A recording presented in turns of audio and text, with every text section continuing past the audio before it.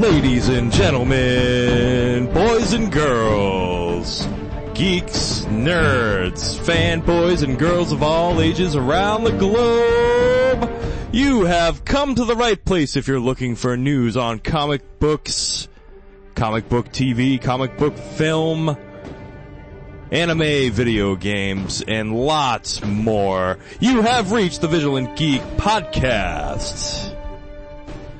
My name is Andrew Puzak of Vigilant Geek Media, and with me, as always, my comic book partner in crime, Holden Orm, who is also of Vigilant Geek Media. That's right. And this week we have a compelling episode for you where we do a rundown of the DC TV universe, something we actually haven't been able to really cover so far since we've been running this podcast. I do have some blog articles put up on the Vigilant Geek blog. If you're into DC TV, you might want to check them out, although they're pretty outdated at this point. They're from probably back Flash season 1, Arrow season 3 type stuff. But if you want to check out the blog, always go to thevigilantgeek.blogspot.com.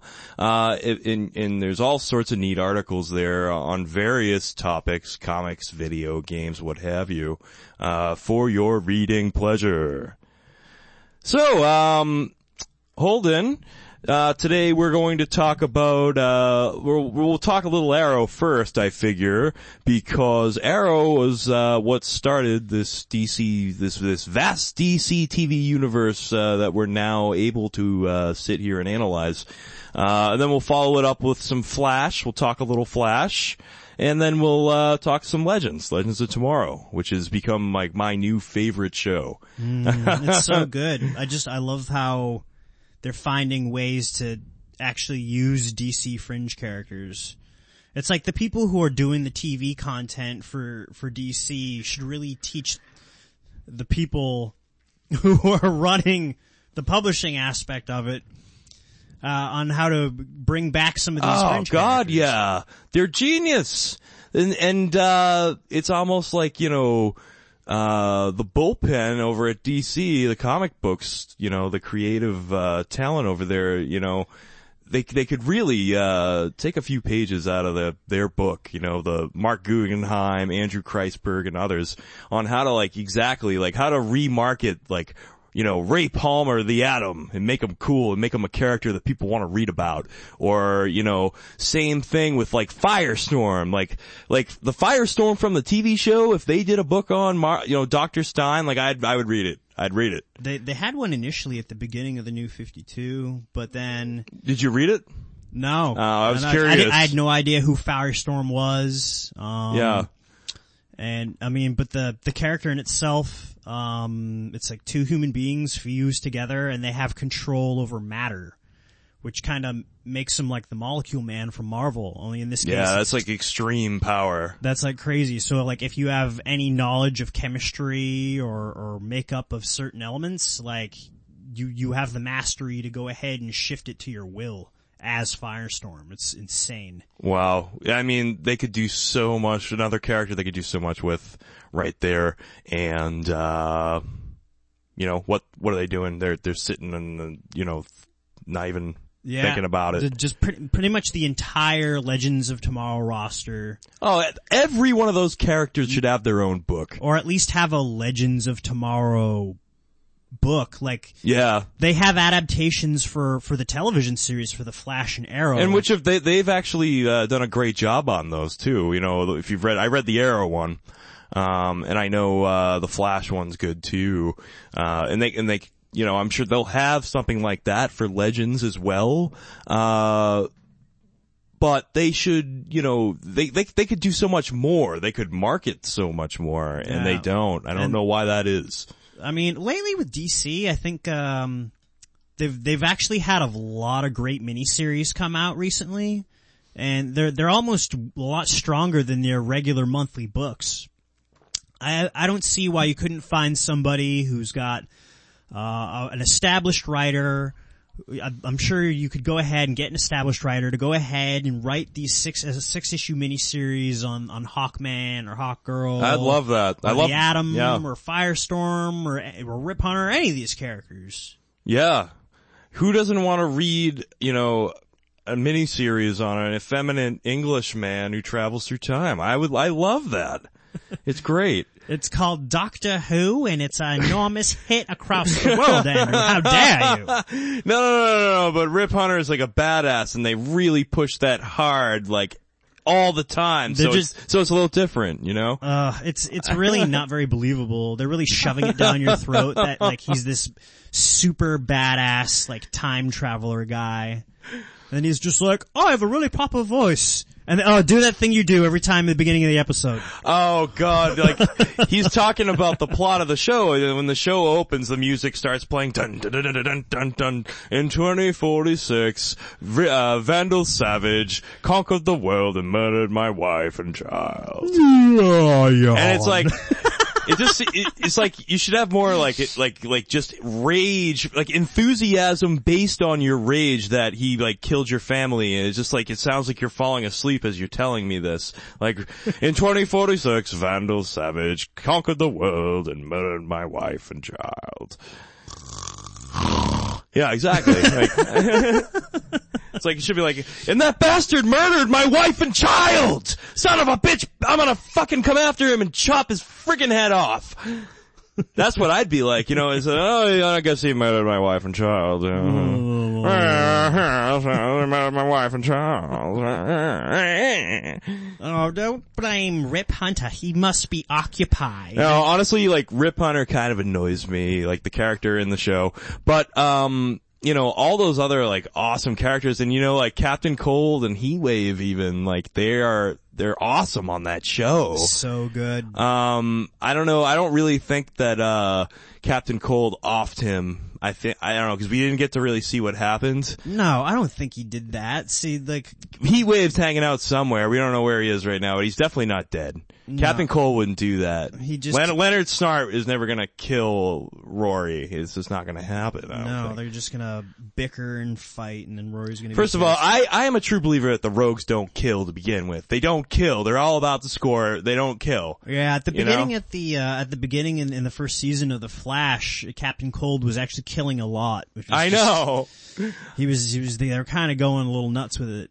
Yeah, I wasn't digging that, but because this is not, that's not the rogues. So I mean, they didn't really form the rogues like until, I want to say like at least the end of season 1. You don't really see any of them together until then. And then, I mean, they pretty much have come together, mid-season 2. Let's see, they got the Weather Wizard and Gold Glider, Mick. And yeah, and of course, Captain Cold, Leonard Snart. And then, Trickster should be a part of it. I don't know if he is in the show yet, but they've introduced him already, so. That was a really great episode. Oh, Mark Hamill is the Trickster, man. We'll get into that. It was fantastic. It was like he plays the Trickster like he did the Joker when he did the animated, the voice work, yeah. Yeah, it was really fun to watch. Yeah, everyone loved that episode. Mark Hamill had such a big year this year. He played Trickster on Flash. He got the part, obviously, along with Kevin Conroy for The Killing Joke, which is going to be phenomenal. It's going to be such a great animated adaptation. I cannot wait. Not only is it rated And then R, Star Wars. Oh, Star Wars was the biggest deal. And he was hardly in that movie. He probably made $20 million. Oh yeah, just being in it, but it was just, he had such a great year for himself, and I love Mark Hamill, and he's a huge comic book guy, and he's done a lot for the industry, even though he's done some creator-owned stuff too. Yeah. Nothing that I can think of off the top of my head, but I'm aware that he's attempted it. Yeah, Mark Hamill is just, he's a fucking really cool guy, and I'm happy for him, but, he was awesome in The Flash. Getting back on topic. We are talking the DC TV universe. Yeah, I suppose, I suppose we should get into a little Arrow. Let's start with the series that started it all. And let's break down Arrow just a little, and we'll talk just season by season, I suppose. What do you say? Let's get to it. Like the first season was an enormous deal because this is like the first time that DC tried anything that was live action in like since Smallville. And even then Smallville wasn't trying to be an actual adaptation of the books. It was meant to be a Superman spin-off for high school age kids. Yeah, it was a snore. That's just my opinion. I was into it for 3 years, and then I had real life adult issues that I had to worry about and didn't have the time to watch. You couldn't focus on Clark Kent's teenage issues anymore. No, I didn't have time. And then they did a bunch of other seasons after that, so I guess it did like fairly well, but then I don't know, I just could never get back into it. Yeah, to hell with it. You know? Yeah. But Arrow, background, well actually in Smallville I think that's when they first got the idea of trying to make an Arrow show, because they had the Green Arrow, they had Oliver Queen Green Arrow character in the Smallville. Which is dumb, because Oliver Queen doesn't become the Green Arrow until much later. You know, Oliver Queen would have been like a playboy at that point during his teenage years. Yeah, well they must have sped up the timeline. They took a lot of liberties during that. Same thing with Aquaman. They had like some kid dressed up like Aquaman, or I don't know, but he doesn't become Aquaman until later in life, I thought. This is something, I don't know. I only saw the first 3 seasons, and all that stuff like happened afterwards, which I'm kind of irritated by, because this sounds like something I might have actually been into. But yeah, to hell with it. Anyways, that I guess the Oliver Queen character there tested well enough that they went ahead and gave the Arrow himself his own show, and they adapted it off of the Island storyline, and they kind of did this storytelling where they told 2 stories at the same time during an episode. One would be backstory from the Island, and then the other one would be whatever Ollie happened to be doing during present time. Which was sort of like the Green Arrow year 1, if you will, like when he's first starting out. And yeah, no, I really like that, how they'd bring you back to the Island, and then they'd bring you to present day, what's he up to now, and then back to the Island, and then that's how they'd run the whole season.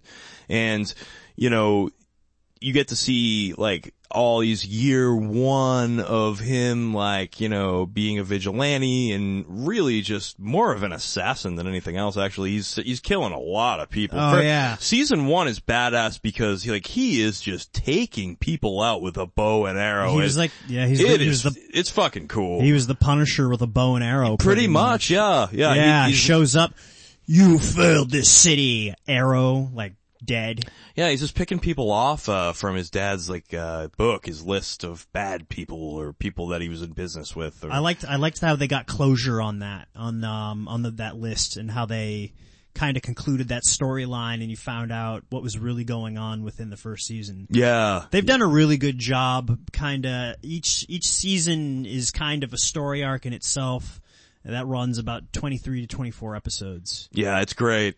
It's great, and it's almost like 2 story arcs at the same time in the first couple seasons when they're doing the Island, and they're doing, you know, flashback and then current day, and then flashback and then present day, you know. So you get like 2-in-1 package deal there. You get twice the excitement, if you will. But, season 1, you know, it had a lot of great DC characters like Huntress, Deadshot, Bronze Tiger, China White. Who else am I leaving out? Dark Archer. Clock King. Clock King was he in season 1 or season 2?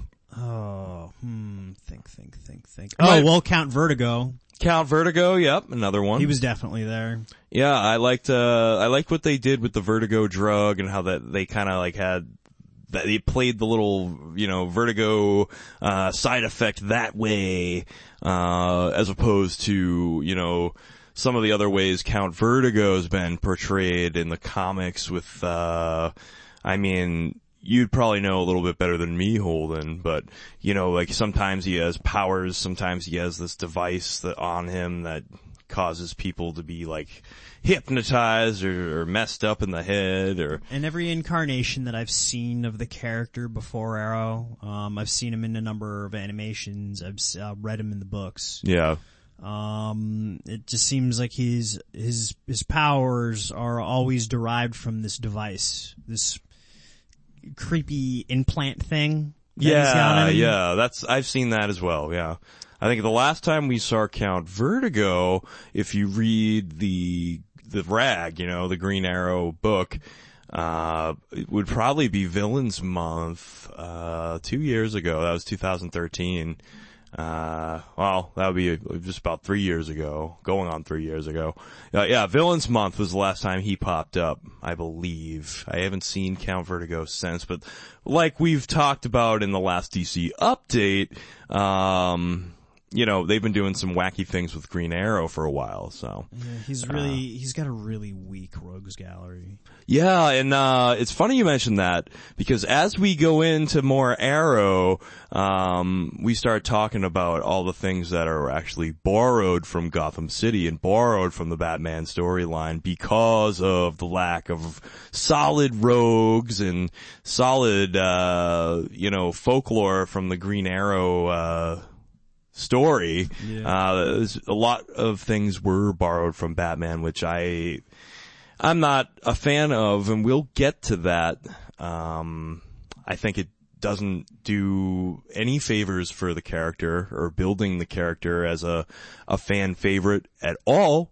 If anything, it turns people off from the character, and unless they're not really familiar with the books or anything that right. DC's provided, in which case you're going to side with the show over. Oh yeah, else. Exactly. And for a lot of people, the show kind of is the thing that dictates, the storyline and the origin of the character. Oh, it's starting to across the entire industry. I mean, everything that's gone on within the films has been reflected in Marvel's line as well. Right. Like from the actual design of Guardians of the Galaxy, Peter Quill's getup was a lot different before that movie. Yeah, they used to all wear the same uniform, and it was like blue and kind of tacky. And he had this weird mask and helmet thing.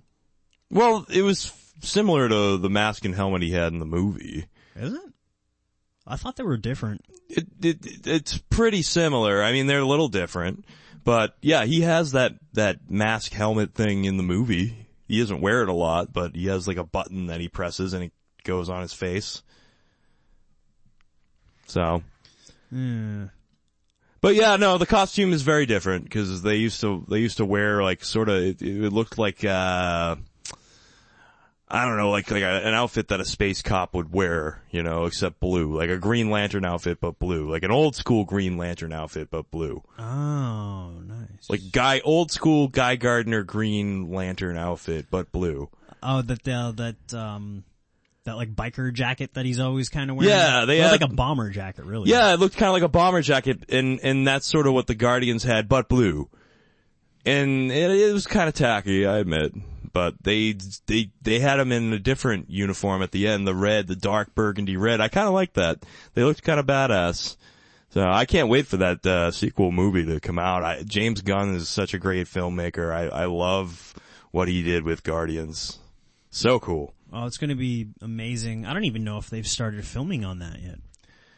Yeah, I haven't heard anything. But yeah, I don't know. Be interesting to see where they are. If they're going to start production anytime soon, or if they have and we just don't know. But yeah, alright, so let's get back to Little Arrow. So we mentioned, what went on in season 1, sorta, kinda. Oliver Queen fulfilling his father's last dying wish of killing everybody in a list of names in a book that he has. And then the final confrontation with Malcolm Merlyn. The Dark Archer, Malcolm Merlyn, who is just a reoccurring prick. He's just one of those nasty big pricks that you just can't get rid of. I'm sure you ladies out there understand what I'm talking about. Yeah, they had this great thing going on with the Archer versus Archer thing, though. There's some great scenes, man. The Green Arrow versus the Black Arrow. Yeah, the Dark Archer. Great fight scenes between Oliver and Malcolm. And, they have that, undertaking. That's right. With the earthquake machine and Malcolm Merlyn trying to like blow up or use the earthquake machine to destroy the Narrows so they can rebuild it. And then that's when they kind of stole the, League of Shadows from Batman there. Is that when that happened? Mm-hmm. Okay, so that's the first thing. But I mean, the League of Shadows, or League of Assassins, I think is what they're called in comic book continuity. That I don't mind, because the League of Assassins is like its own entity within the DCU. So anyone can encounter them. Green Lantern could technically encounter the League of Assassins and I'd be okay with it. Wonder Woman could. Friggin' Lobo could have a duking out, all out, drag out brawl with the League of Assassins, and that would be okay with me. Yep. Because they are like their own thing. Like, yes, like they are like prominently part of Batman folklore, but they've become their own thing within the DCU. So that I'm okay with. But yes, that is the first thing, technically, that, was stolen from the Batman folklore. So yeah, we got that, and then we get into season 2 where you start to hear more about the League of Assassins here and there, and Nyssa Al Ghul shows up a few times, which is, supposedly one of Ra's al Ghul's daughters, the one that they're using for this story, I guess. And then they introduce Sarah Lance as the Black Canary. Right. She's the Black Canary for most of the season. We got Roy Harper as I think they call him Arsenal in the show, but really he's not supposed to be Arsenal until he goes off on his own. I thought he was Red Arrow. Was I right about that? It depends.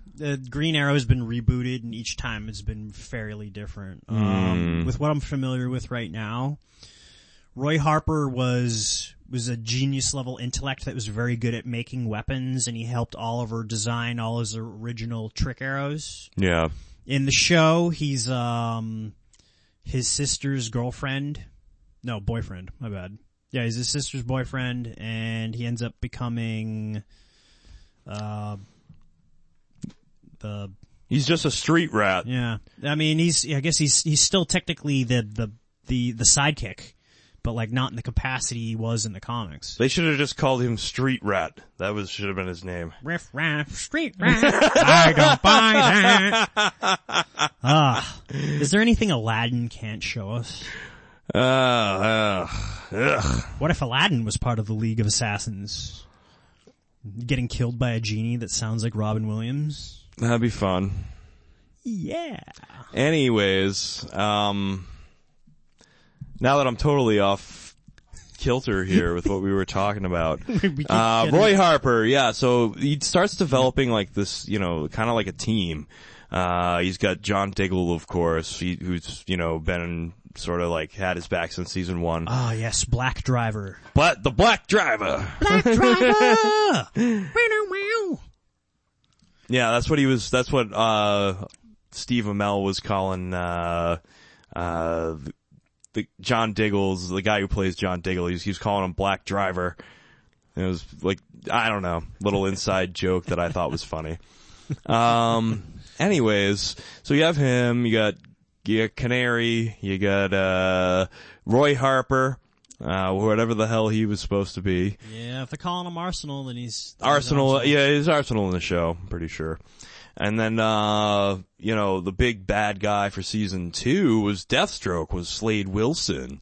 And the cool thing about that was, like, they were flashing back to the island again in season 2, and showing a lot of Slade, Island Slade, Slade on the island with Oliver, training him and hanging out with him, and then like slowly but surely they bring you to the flashback where Slade and Oliver have, where things go wrong, basically. And then, likewise, they start to, at the same point in time, which is really cool, when they bring you back to present day continuity, they reveal Slade to be this, like, incredibly malicious villain at this, like almost the same time you find out what happened on the island. Super strong and mastermind intellect. Oh yeah.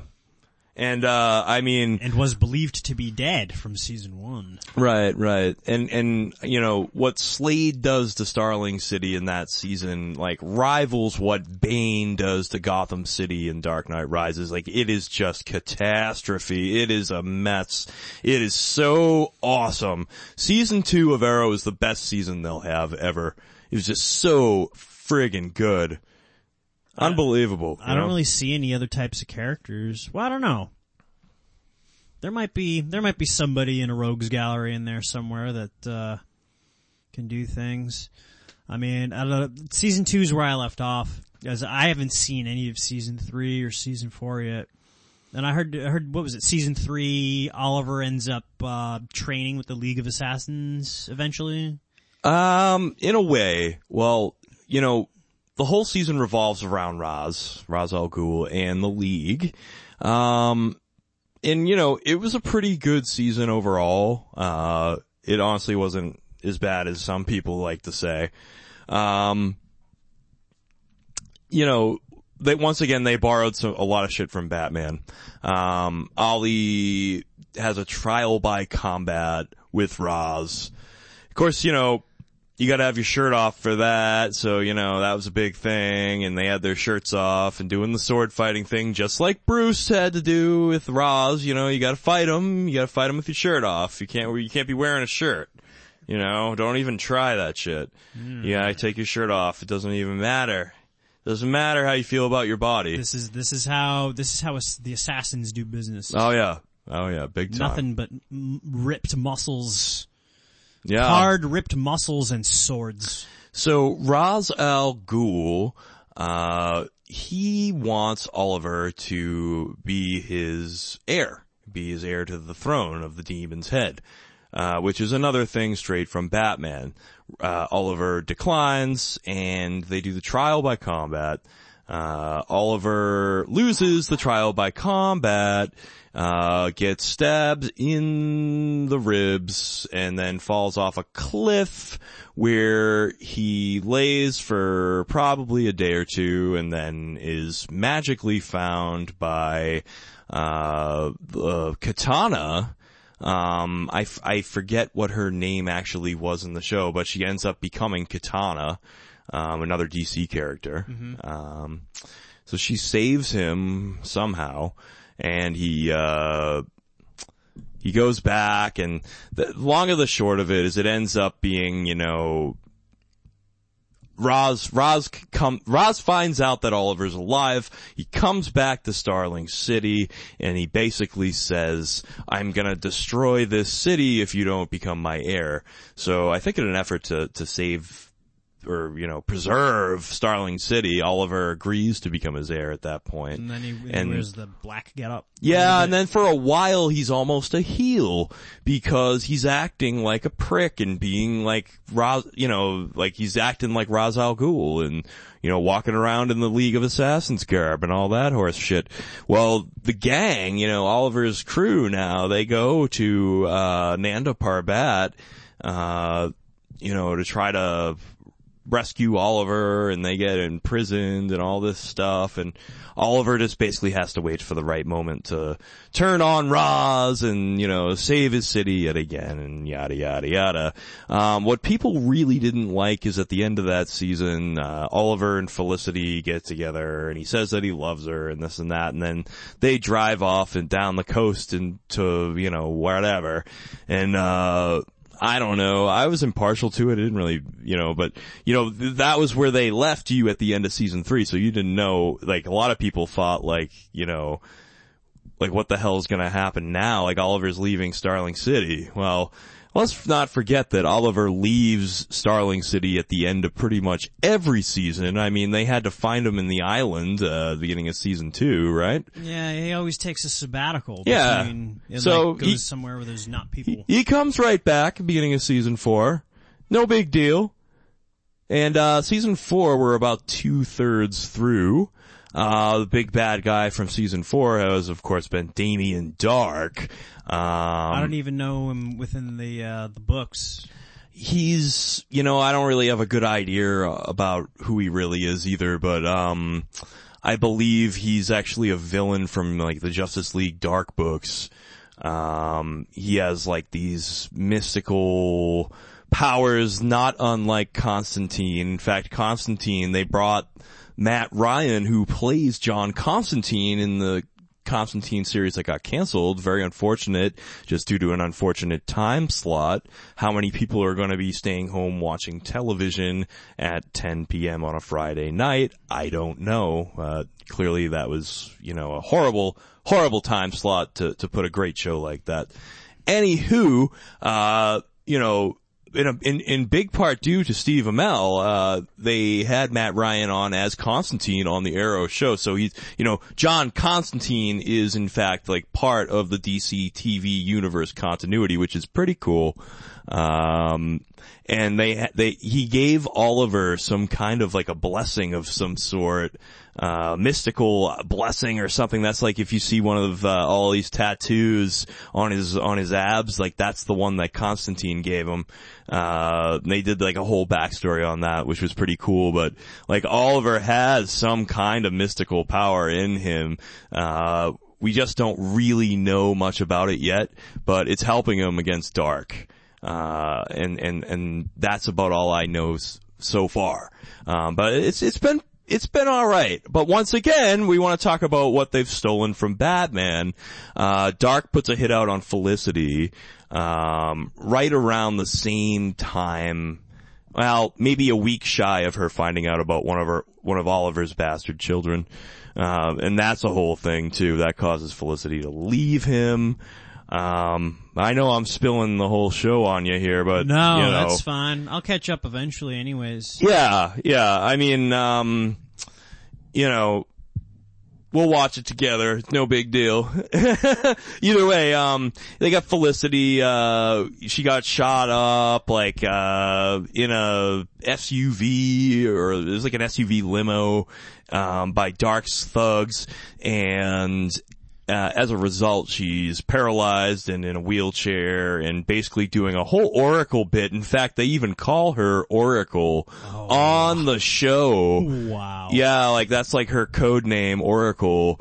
And like, I was just like kind of had my head in my hand over that one, cause I was, I'm a huge Batman guy, like a huge Bat historian. I've read most of the pertinent continuity over the years now, except for, I have yet to read, what's the big one? Nightfall. I haven't read Nightfall yet, but besides that, I've read most of the, so I'm upset over something like that, You don't do that. That's a disrespect to Barbara Gordon's story, and, Batman continuity in general, so. And the most irritating thing about it is this show, by using all these Batman characters and storylines, they're just showing how good a live action Batman television show would be done if they did it correctly. I know, but they never will. This whole experiment with over at Gotham is terrible, and I think there are just people watching it so that they can hiss and throw poop at the TV. Like, no! It is god awful, I tell you. Oh, but who's Jerome? No! I still watch that show reluctantly just because I want to see like how bad it'll get.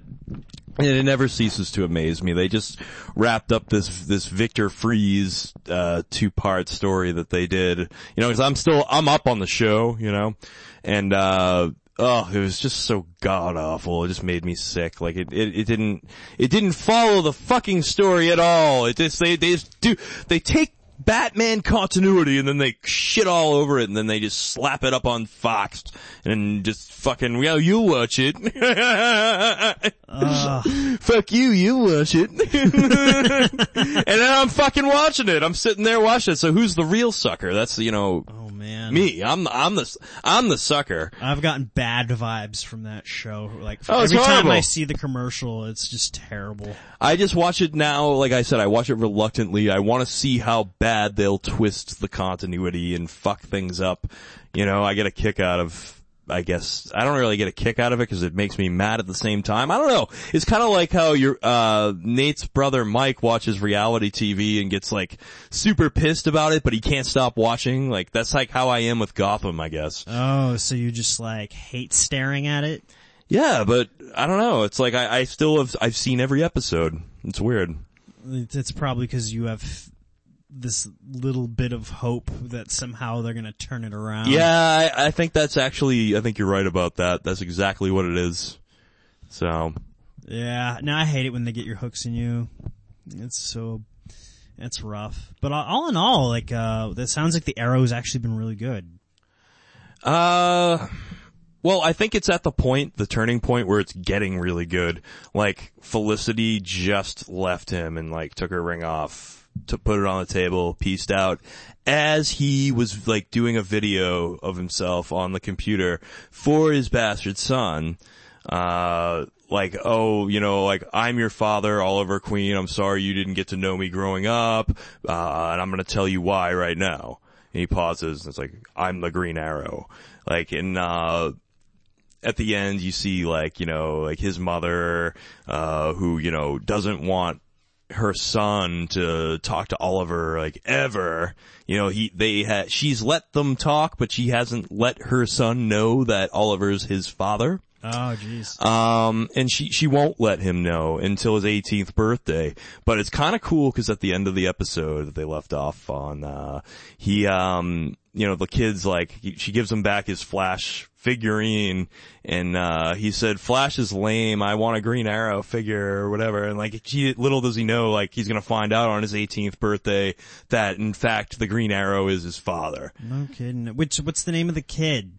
Is it Connor? It's not Connor, cause they used Connor Hawk, in that 2046 episode. I forget his name, though. I don't know. Cause in past books,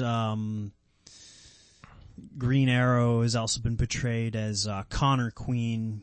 Yeah, yep.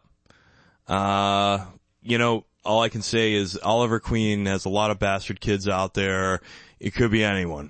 You know? Could be. I could be one of Oliver Queen's sons, you know, no one knows. You could make up the Green Arrow Corps. Oh, that'd be horrible. All 3,600 of you. Because Oliver Queen always shoots if his exact mark. Yeah, alright, enough of that. No, I'm just kidding. But anyways, so yeah, this was the show that started it all. And, of course, we met Barry Allen on the second season, early on in the season 2 of Arrow. He actually gets hit by the bolt of lightning with all the chemicals and gets turned into the Flash at the very end of the episode. At the end of the episode of Arrow, and then, the Flash spawns out of Arrow, and you have that, amazing, series in The Flash, which we should get into now. Yeah, so The Flash is like the best show on TV. Oh, it's my favorite. It's definitely my favorite. I love the fact that the technology is finally caught up so that you can actually have these great characters.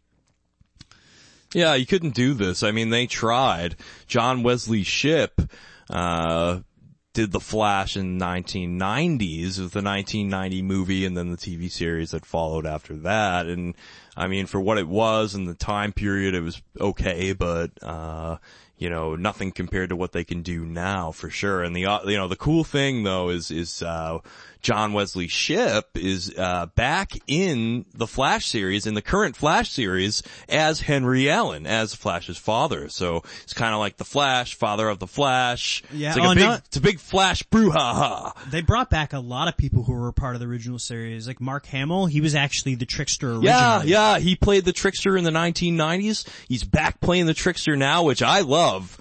You know, they kept the same guy like that. Like they've done a lot to honor the story and carry it along. And to try to bring people back in who believed and were part of the project in the first place. Sure. Yeah. So the whole first season is kind of a variation on, it's like the coming of age. Barry gets his powers, learns how to use his powers. You meet a lot of, his supporting cast. You run into a lot of his classic villains like the Trickster and Captain Cold, Heatwave, Grodd.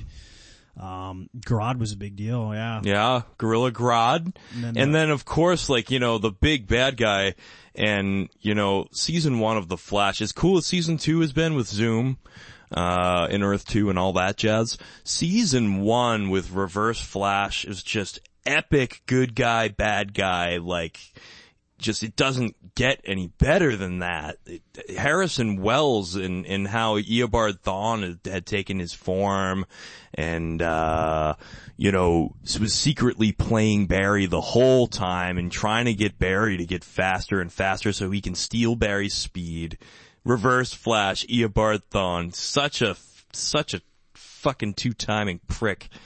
I love it. And he's just doing it all just so he can go back to his original time. Right. And then he tries to kill Barry as a child when he goes back in time, but he failed, so instead he kills his mother instead.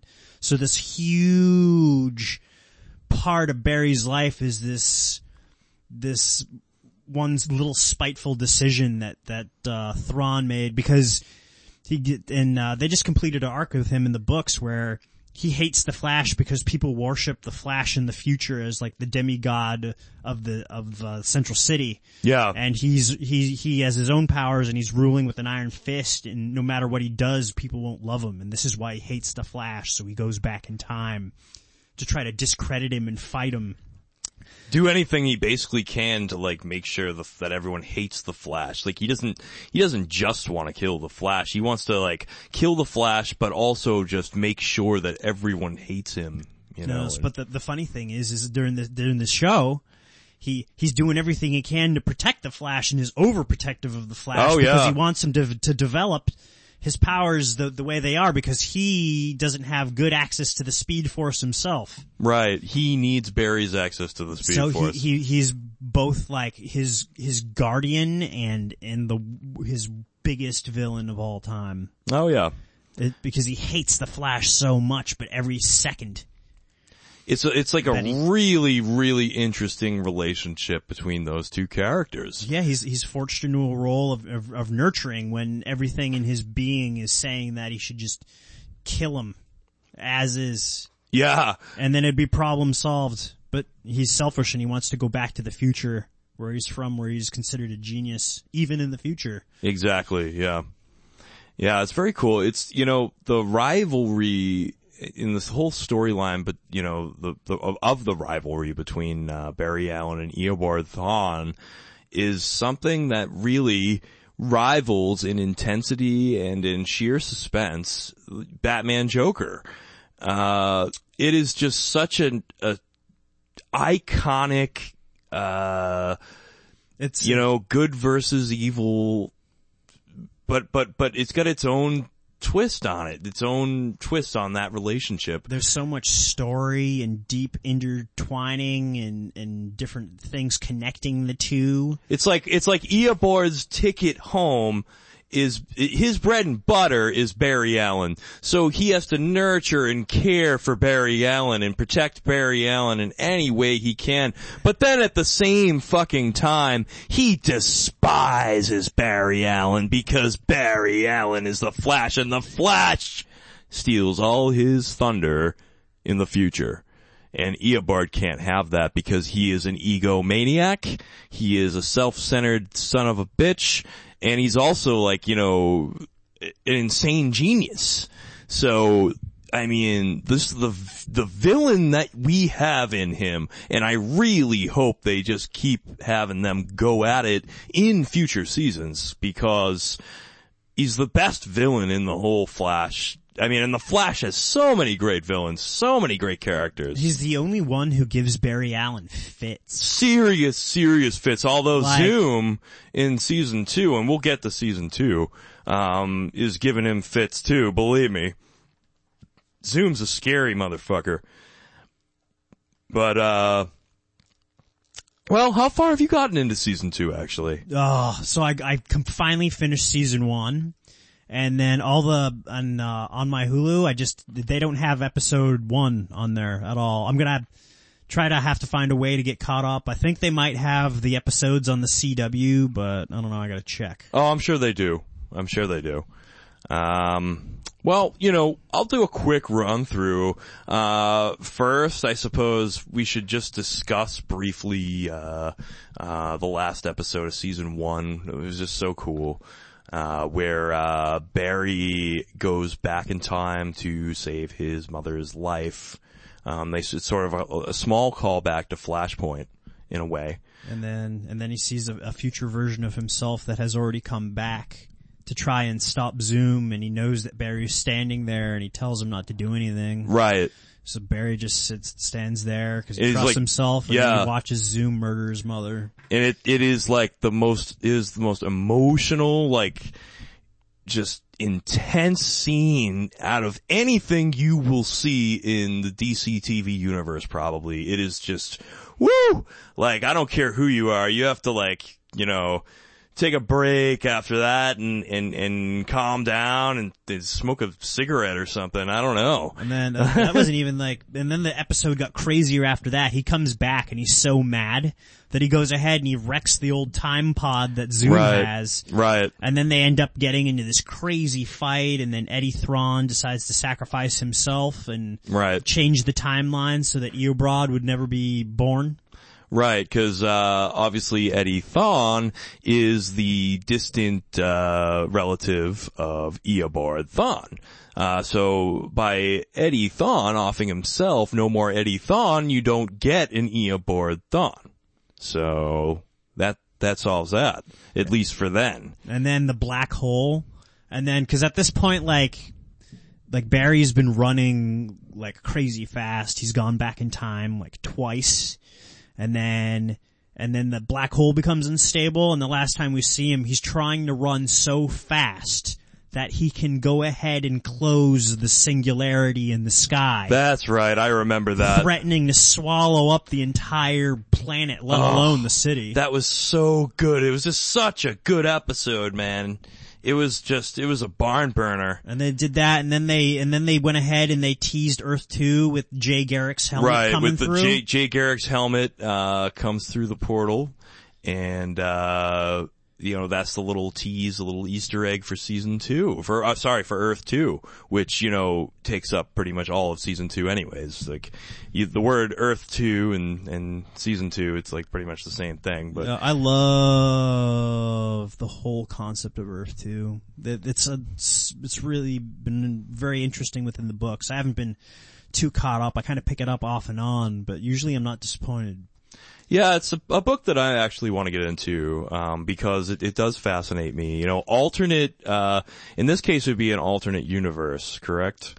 Yes. It's like another dimension of Earth with different versions of, and then another great thing about that book is that it doesn't hurt for characters. Usually you're looking for strong characters, and Earth 2, it's pretty much just Justice League. Yeah. Like across the board. But lately they've been kinda showing this alternate timeline, like they're dealing with Apocalypse and they're not having as good a time as Earth 1, or is it 0? Well, don't ask me. That's a head scratcher. I'm gonna go with Earth 1. I think Earth 1's the one with the continuity that we know. Yeah, I believe you're right on that. Like, I'm an Earth 1 guy for the most part.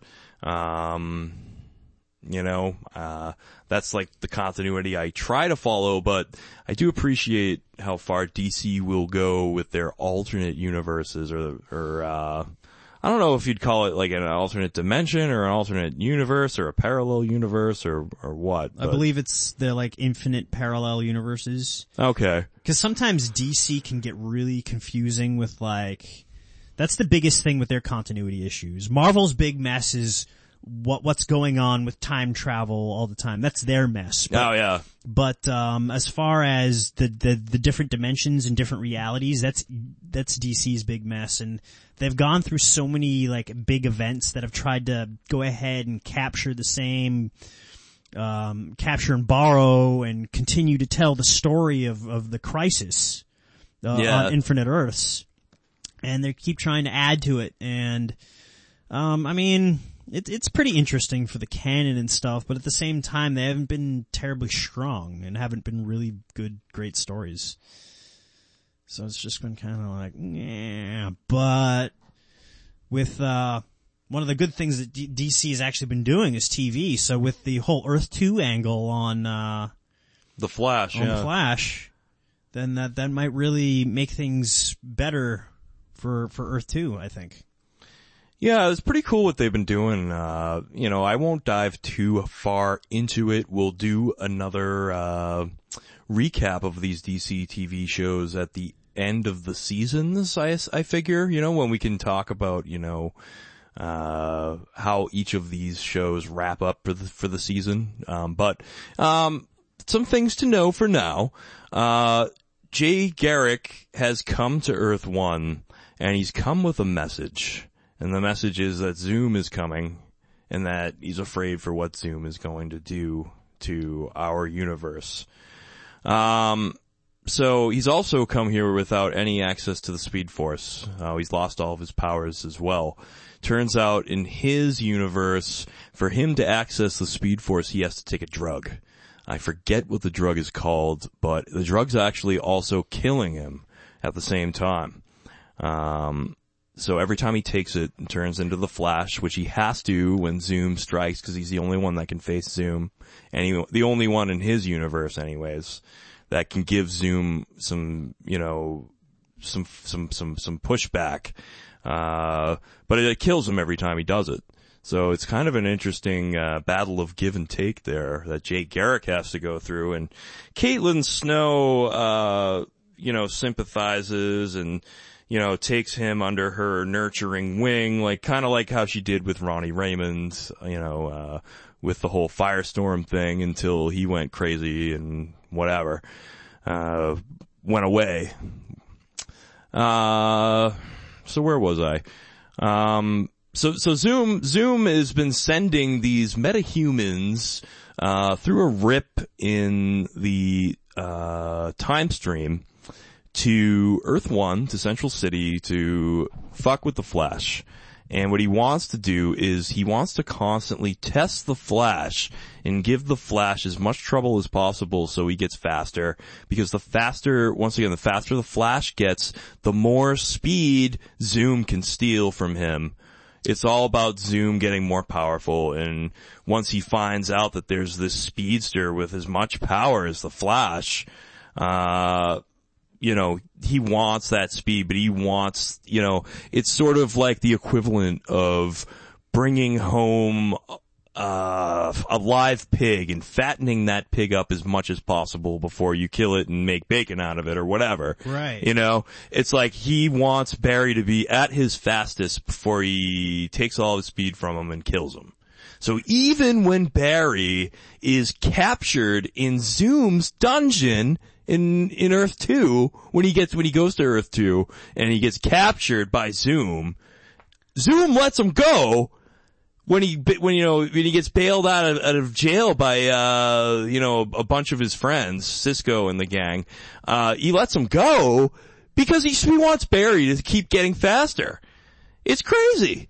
So he lets him go back to Earth 1, but what he doesn't know is Barry had a way to, sew up that, rip in the time stream. However, he thought he was keeping Zoom away. He hasn't, and we'll find out why soon. I don't want to give anything away from the episode that is supposed to be out this week. So awesome. Yeah, really cool stuff. And the whole thing about Zoom is no one knew who he was, until last week's episode. I don't even want to give it away because, I just don't want to I don't want to be that guy. Okay. Cause it's so fresh still. Is this the whole thing? Like Steve Amell was at Venice Beach one day or whatever, and some little kid went up to him and asked him, do you know who Zoom is? Everyone wants to know who Zoom is, the whole season so far.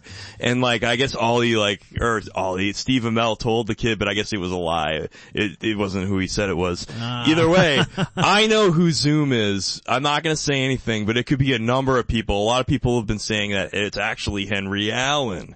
A lot of people are saying it's actually Wally West. We've been getting some weird ones. A few people thought it might have been Jay Garrick's doppelganger from Earth 1. I don't know. I was thinking it was actually, Eddie Thawne's Earth 2 doppelganger maybe, but I was wrong. I'll say that. Wow. So we don't know who Zoom actually is, but, well, I do, but, it's quite the reveal. It's pretty cool.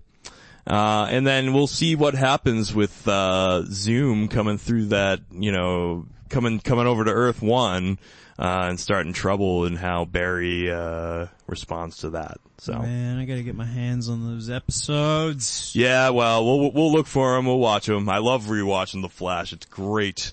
But, I suppose it's time for us to get into a proper show. A show starring a cute, effeminate Englishman named Rip Hunter. That's not called Doctor Who? He travels through time, and in 2046, Vandal Savage conquered the world and murdered my wife and child. So I guess he murdered my wife and child. I guess I should go do something about that. Yes, my mind is terribly occupied by this terrible thing. No. So, I mean, that is pretty much the story, though. In 2046, Vandal Savage does take over the world and does murder Rip Hunter's wife and child. So Rip Hunter, the time master that he is, assembles a team of people that are inconsequential to the time stream. And then they find out that that's why he picked them. Yeah, and then they all get butthurt.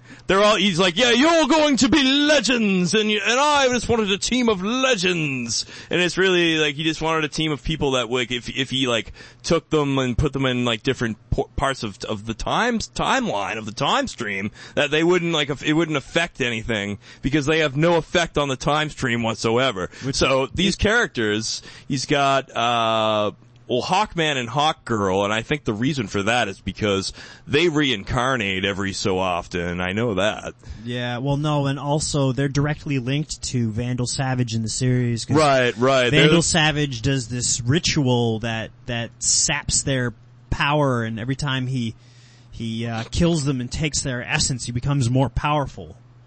Okay, so, yeah, that's why they're there, and obviously, they're the only ones that or one of the only people that can kill Vandal Savage, so, Rip needs them. But then you got Ray Palmer, the Atom, who's like, brilliant scientist, and he can make himself, using the Atom suit, he can make himself like really large or really, really small. Yep. And he can fly, which is pretty cool. Yeah, I mean, all in all, Ray Palmer was a pretty badass. He's kind of pretty much got like the Iron Man suit, but he does the whole, Ant-Man thing. Yeah, it's kind of like a blend of those two. It's pretty neat.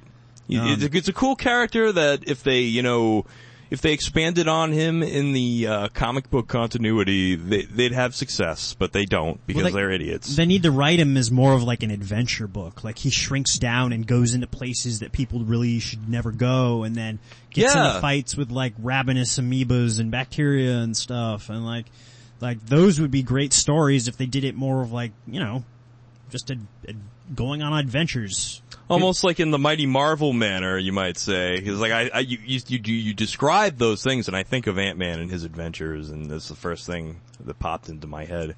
Yeah, that's what if Stan was given a character like that, he's like, oh, we'll do this in the Mighty Marvel manner, and he'll be fighting amoebas and this and that, and going inside, computer, fixing machines from the inside or whatever. And curing disease. Like the president's got the smallpox.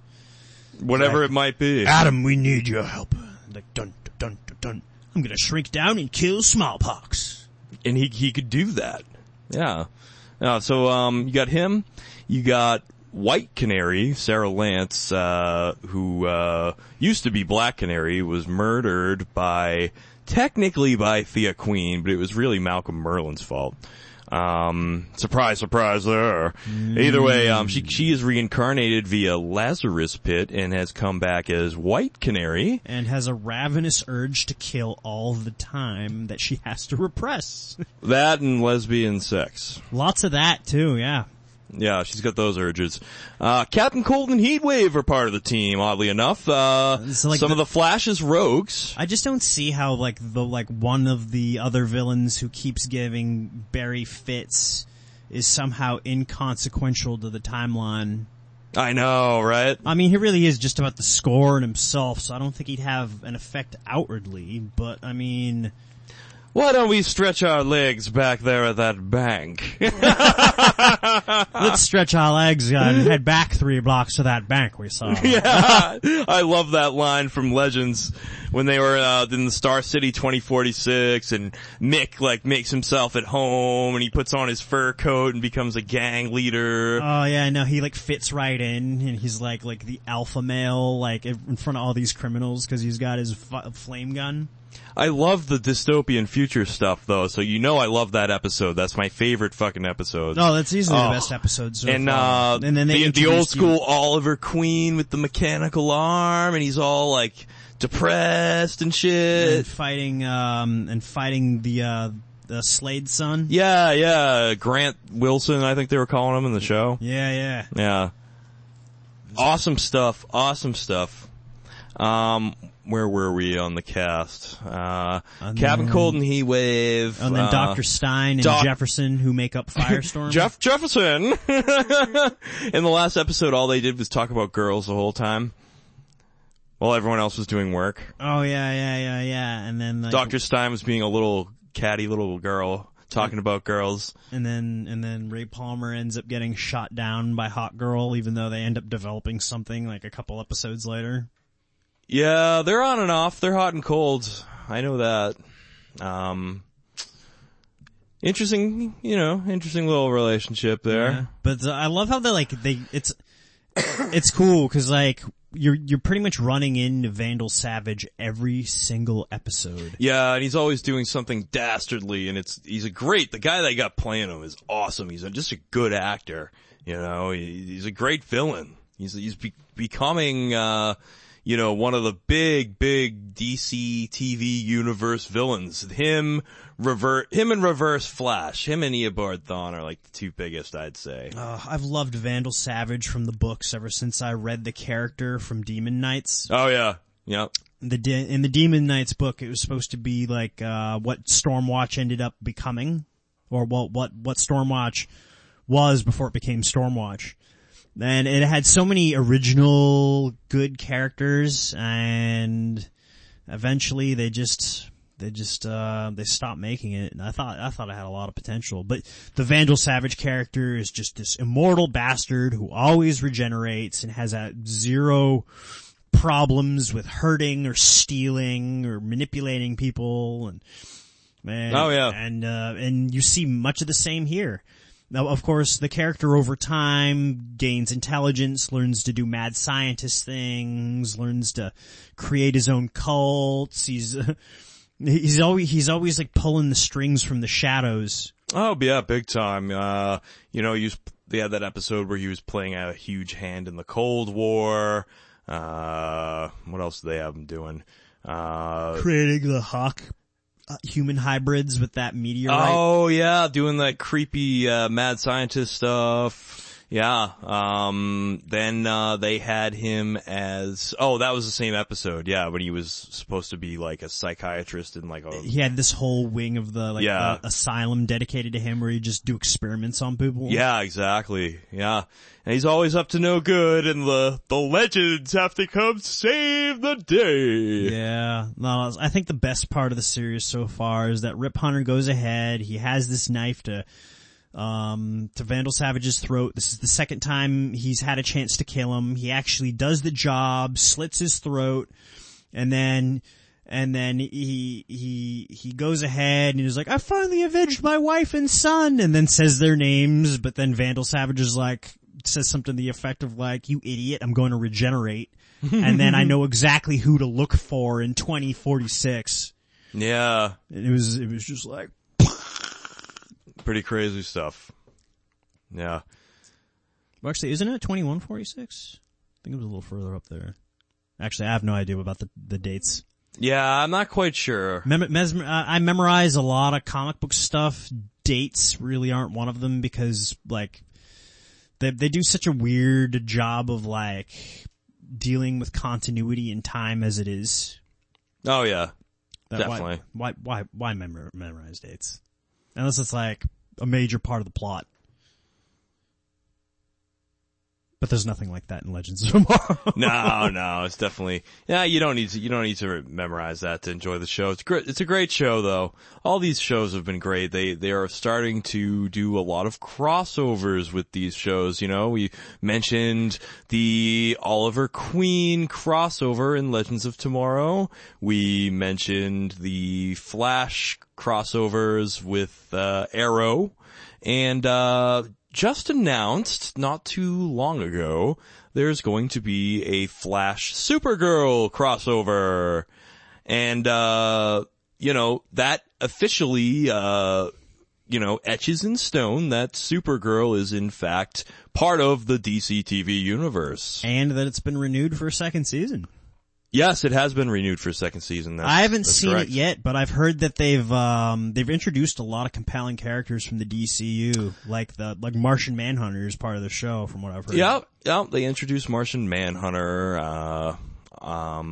They've also introduced a lot of key DC villains like Live Wire, who's like a big villainous, Maxwell Lord, who's a big heel in the DCU. I'm trying to think of others. I've seen about 4 episodes now. I'm giving it a chance. I'm not going to lie. It has been a little difficult for me to get into this one. But I think that's because of the themes they've been using. They're not, it's not a show filled with machismo. If you're looking for blood and guts and shoot 'em ups or action sequences, I mean, she has her action sequences and they're cool. And I think, they did a real good job with the CGI in regards to, her flying and, using her powers and things like that. They've done a good job as well with, the villains they've had so far.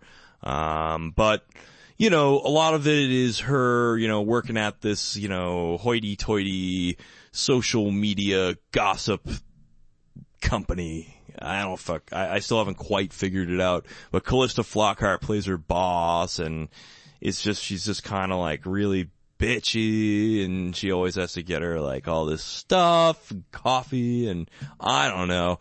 And then like, Jimmy Olsen is this tall black guy with no hair. He's like bald, and that like doesn't follow the story at all. And then like she like is falling for him, and you think it's like just a coincidence? Like they talk about Superman on the show too, don't they? It might be just a coincidence. I don't know. Like, my Jimmy Olsen's different from your Jimmy Olsen. Yeah, I haven't heard that, but They mention Clark and they mention Superman and they mention that Clark is Superman quite a few times on the show. She knows of her cousin. She knows that he's Clark Kent. She knows that Clark Kent is Superman. Blah, blah, blah, blah, blah. But basically, she tells this Jimmy Olsen character, he might be the Jimmy Olsen from Metropolis. I don't think he is. He tells him everything, they just meet and she just tells him everything. Cause girls just tell everyone everything. They don't, nothing stays secret. Yeah, that's dangerous. She tells her. Go tell people who Superman is. She's telling. It's just like a bad idea. Oh, it's horrible. She's telling people who Superman is. She's telling everyone who she is. Not giving a fuck. Just like, it's gonna come back and just bite her in the ass so bad. I can already see it. Yeah, it's so funny because like the secret identities are such a closely guarded secret within the books, and like it's always like a huge deal when somebody finds out a secret identity within the books. It's a major plot device that they actually use, and here she is just throwing it around like it doesn't matter. Oh yeah, I'm waiting for her to come out with the music video, like My Cousin is Superman, followed by like the hit single I'm Supergirl, My cousin is Superman. She's doing like synchronized flying with like doves. Meanwhile, Clark Kent's sitting in like Metropolis, like with like a paper bag over his head, like, God damn it! I don't know, man. I'll continue to try to give that show a chance for a couple more episodes. How about that? And, if, I don't enjoy it, well, whether I enjoy it or not, we'll talk about it next time around, but, you know, when these shows conclude for their seasons, and we do a recap, I'll let you know, yay or nay on Supergirl. Right now, I'd say nay. It's not worth your time, but I can see why some people like it. Well, I don't know. I mean, there's a possibility that like the key demographic that they're trying to cater to is actually that of women. Yeah, you're definitely right. That's pretty much what they're trying to like loosely incorporate like a comic book story into like, you know, a women's show of sorts. Yeah. Well, no, there are a lot of you women can just tell like there's a lot of estrogen in that show. And there's nothing wrong with that, but it's not gonna please everyone, you know? Yeah. Well, that's actually one of my big dreams is that all women end up loving comic books. Yeah, so if this helps, then, you know, so be it. Yeah, let's push that agenda. Yeah, absolutely. Absolutely. Well, you know, I think we covered a lot of ground today. We, definitely gave a pretty solid update of the DC TV universe. So I believe this concludes yet another compelling episode of the Vigilant Geek podcast. For those of you that have been listening, I want to thank you very much. Please like our YouTube page. We will post the link in the blog, which is thevigilantgeek.blogspot.com. And please continue to enjoy our podcasts, as well as, the articles on the blog. So thank you, Holden.